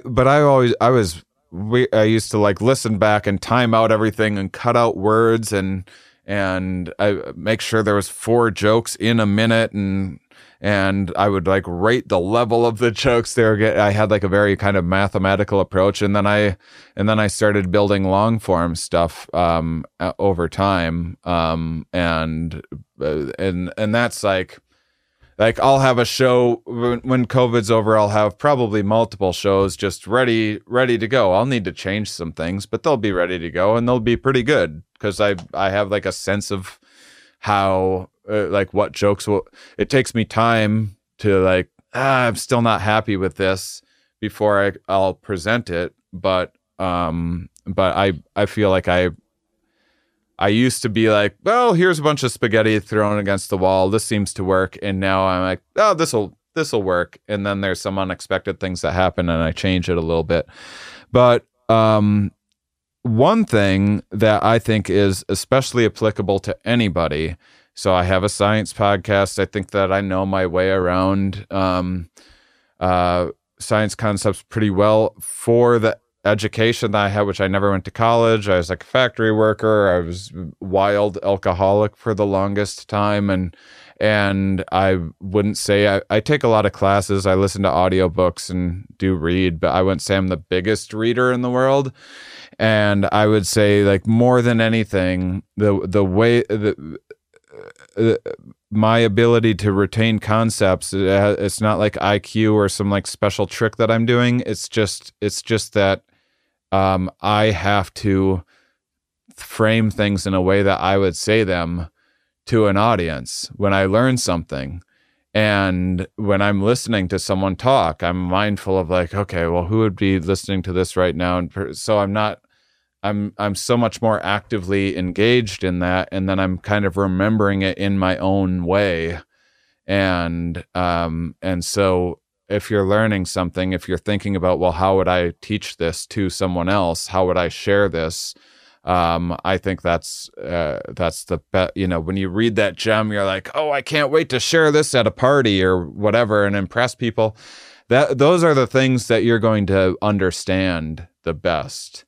And then because there's also then incentive, like, you know, you're going to use it. You're not sitting in school like, when am I ever going to use this? You're like, I can't wait to use this in a situation. And so that's I'd say my number one kind of learning trick. Tomo Fujita says that a teacher is just a really good student. And so you might not just be a person that's carrying around all the knowledge and is ready to throw it. But if someone has a question, you know a way in which to think like a student and be like, oh, interesting. How would we arrive at that conclusion, even though I don't know it right now? But we'll learn it together. And I'm, I guess, more experienced at finding the way to arrive at the answer. Mm-hmm. So I think those are all the ones I had. It's looking like...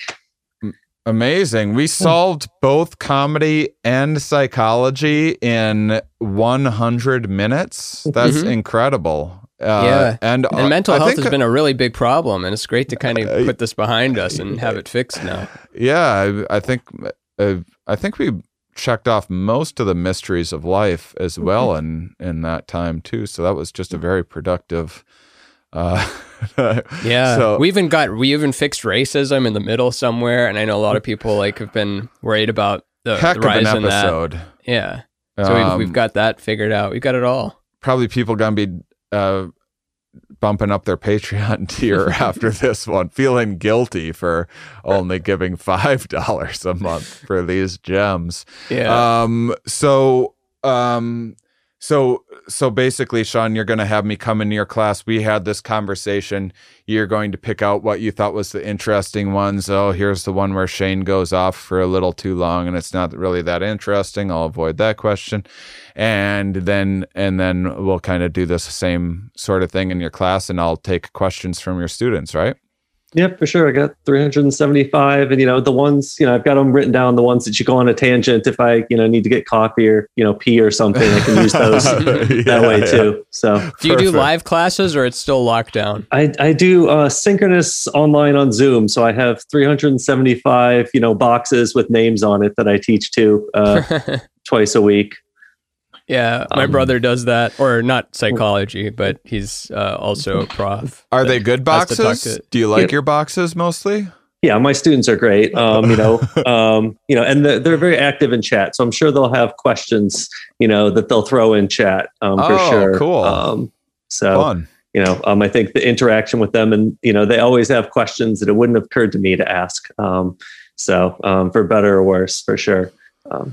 That's terrific. All right. Well, Sean Green, everybody. Is there anything that you wanted to plug, Sean? If you guys want to go back. You have a new Doom coming out, right? Yeah. What's the new video game you're Doom Eternal? Yeah, exactly. You have any new papers since the last time you're on or whatever? People maybe check out your website.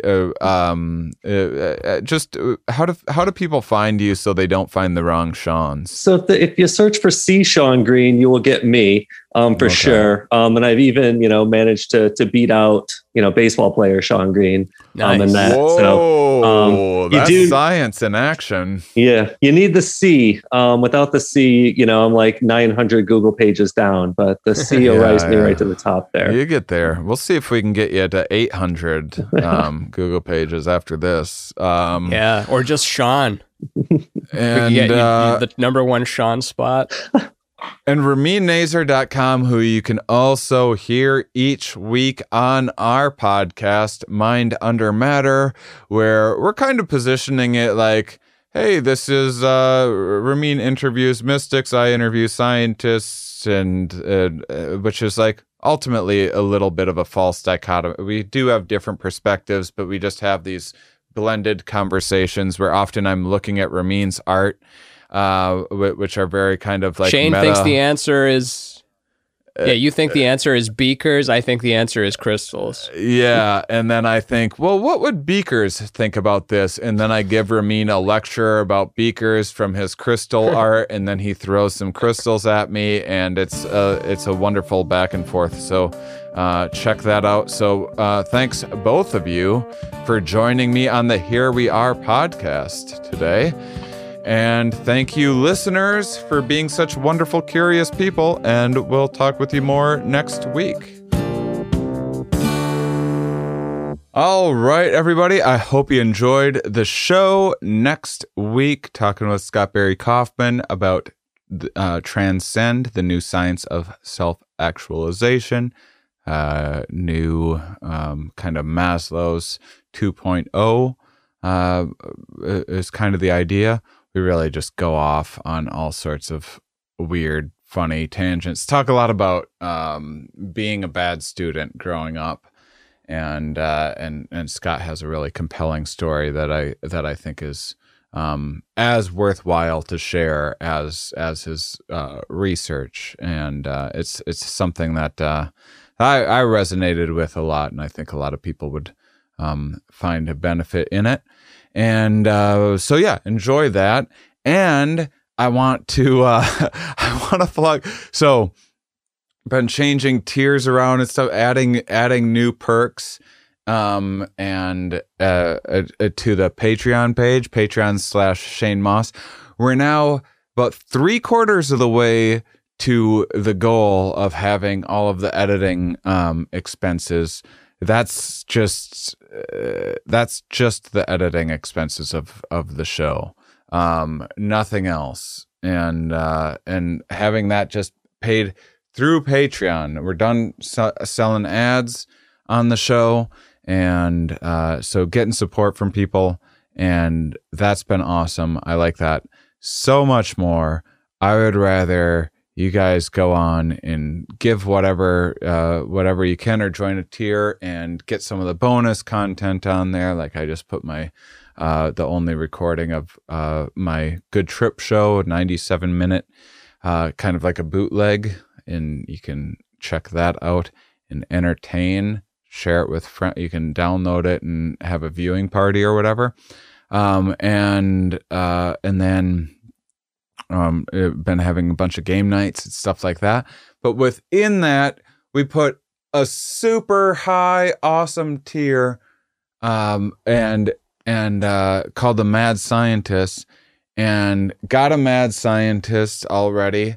And so that's been awesome. And not only did Mike Ryan subscribe to our high tier on Shane Moss, on the Shane Moss Patreon, but on Mind Under Matter Patreon, the high tier as well. So huge supporter of the show. And I was like, damn, do you have any business? Do you have like a business or anything that you want to plug for? He didn't ask me. I reached out to him because I was thinking that I've been building more of a community. I've been getting to meet people on game nights, and we've been doing this like group overshare thing that just kind of skips past the small talk and just gets into talking about life and the things that I like blabbing about. And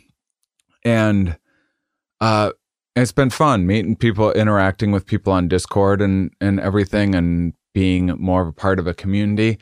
And I just keep on, I don't want to offend anyone with this. If you go to church, cool. I don't mean to insult people's beliefs. I tend to be kind of a cynical, slightly judgmental person. And I don't mean to be, and I think there's value in it and everything else. But one of the things, so I just had a really bad relationship with church and religion and stuff growing up. It really alienated me a lot. But one of the things, especially as an adult, that I always did appreciate was that sense of community and bringing people with shared values, shared interests together. And, like my dad makes countertops, and he'd do like some countertops for the church or whatever. And it was a good way. And you're meeting people and figuring out what they do and their businesses in town.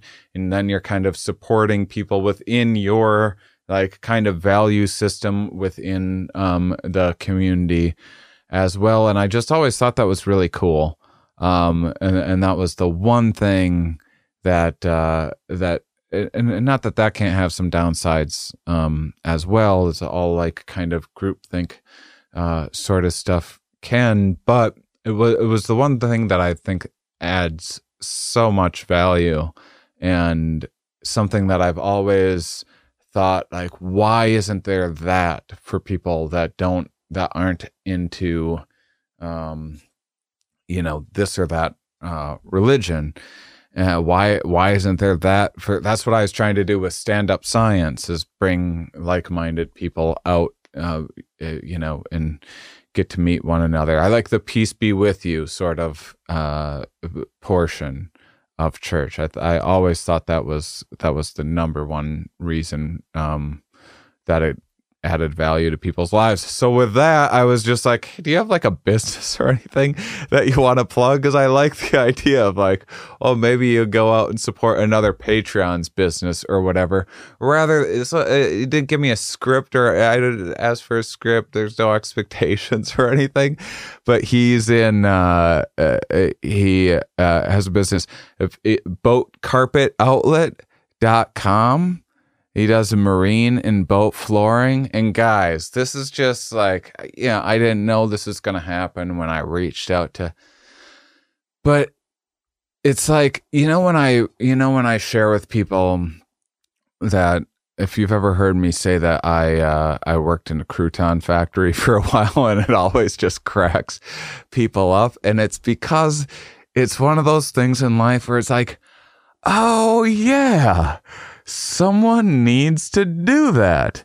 That's a job that you don't hear about that often.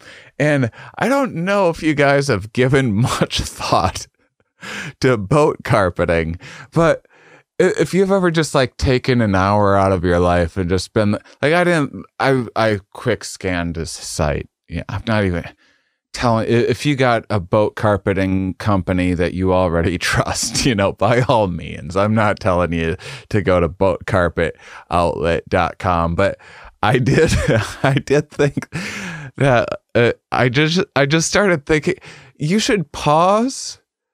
Think about boat carpeting for a little bit. Just, making boat carpeting, what boat carpeting's all about. And then just come back here and just see if you just arrived at some of the ideas that I have. Because, well, what you'll find out in a hurry is that a lot of people, including yourself, probably have never spent a lot of time thinking about boat carpeting. And it is important. There's whole outlets dedicated to it. A lot of people, you go into a carpeting place and you have this selection of carpeting. This is a big thing in a lot of people's lives. They go and they pick out what kind of flooring do I want in my home? Oh, okay. Do I want wood? Do I want, hey, what's it feel like? What's the texture? I feel like a lot of times with boat carpeting, you go and you get the boat and you're just settling on whatever carpeting they have, and I think it's one of those aspects that you're thinking about the engine, you're thinking about like, how big is it? What am I using it for? And I bet the carpeting gets neglected a lot of times. Carpeting's one of those things that you have the boat for a while and you're like,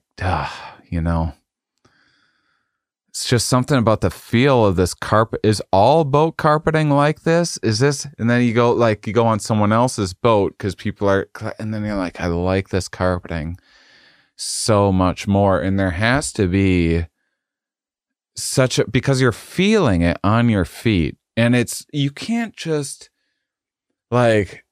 so I had a friend who used to own a houseboat company, or his parents did. And so but the thing is, you have carpeting in your house. You're thinking about what if I drop a glass of wine on my carpeting? Then what?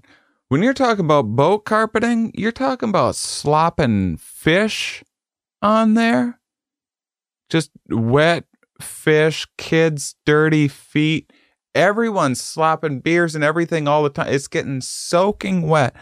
There's a whole other, you must have to have some sort of lattice under, I don't know if it's different kinds of fabrics. Haven't looked into it. But that someone has. I imagine probably, who do you think the first person to put in boat carpeting was? It probably didn't go well. I bet they took household carpet, they threw it in a boat, and you didn't think about it. And because you gotta think about the wear and tear of these things, because most people are going for color. I had this, I was in this one relationship. This girl was, she was super into redecorate. It was always painting projects, all these different, we're always getting different ornamental things. April Macy we used to have a podcast together called the Double Date Podcast. We get into fights about this stuff all the time. And I used to do some carpentry, and she never understood that there's framing behind these walls that you got to screw things into and stuff and so it's not just aesthetics, because that boat carpet, guys, it might look good at first, but if you're not getting the right boat carpeting, you got to imagine boat carpeting is some cheap ass boat carpeting. I bet that boat carpeting gets trashed in a hurry, you know? And so, I mean, be careful and think about it. Everyone wants the, oh, is it a sail? How big of a sail is it going to be? How big of an engine am I going to have in this house? But you really got to think, what's this going to feel like? Because if you have a boat, yeah, there's people, you go out fishing or something like that by yourself, or you bring your kid out fishing or a buddy or something like that. But if we're talking boat carpeting, you're entertaining. You know, you're having parties.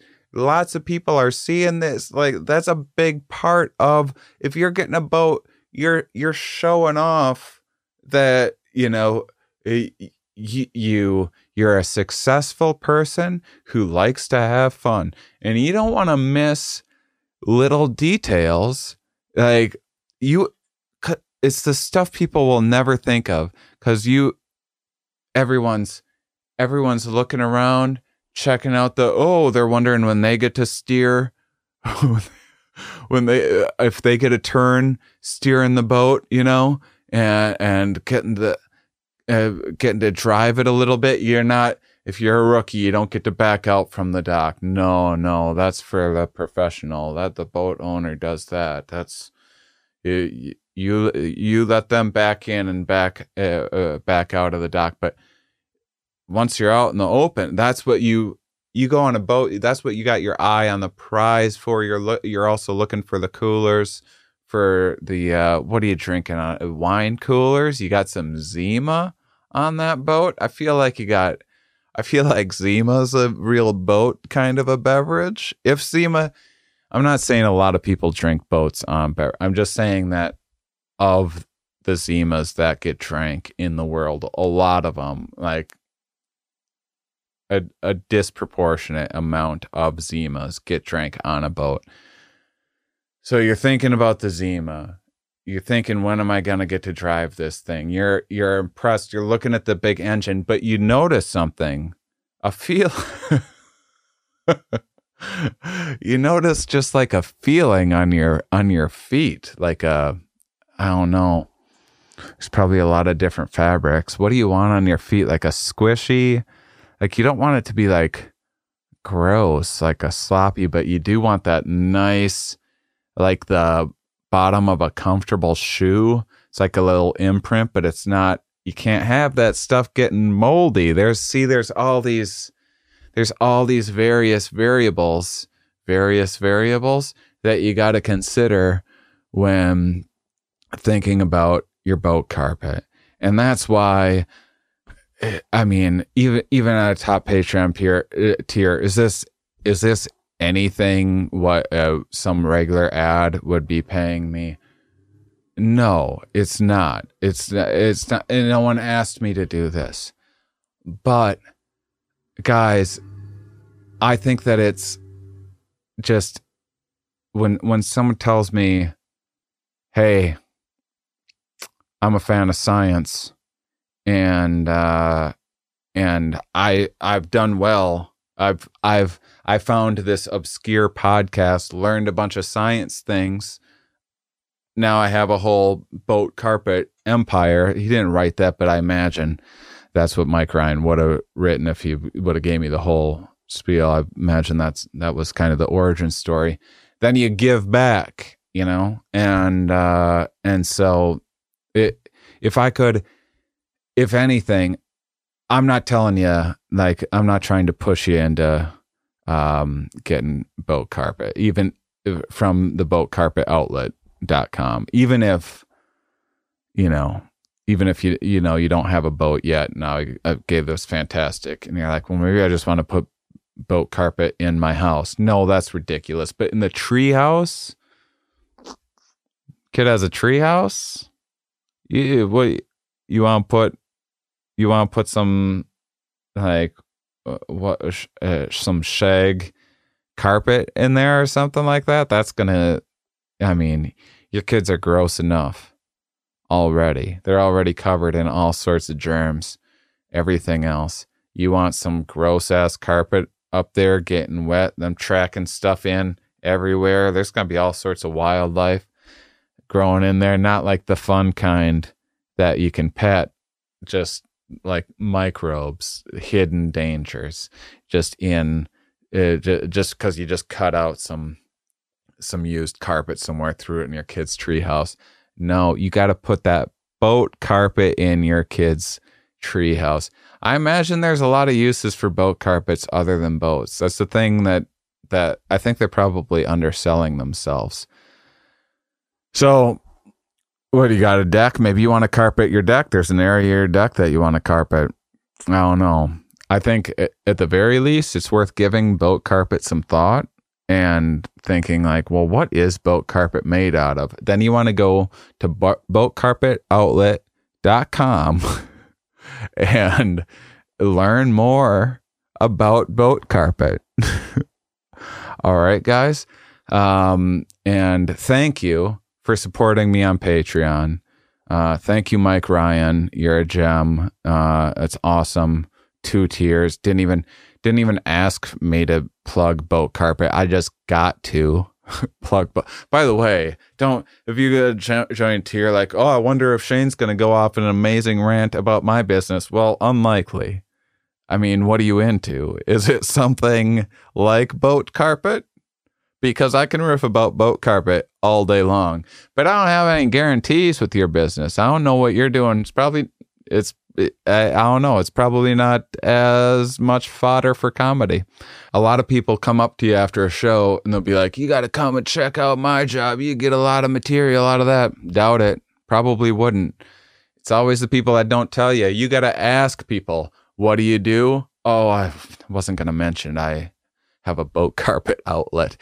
That's the person that you always want to talk to. Always talk to the person who's not offering the information in the room. All right. That's a key lesson from today. All right, guys. You guys are awesome.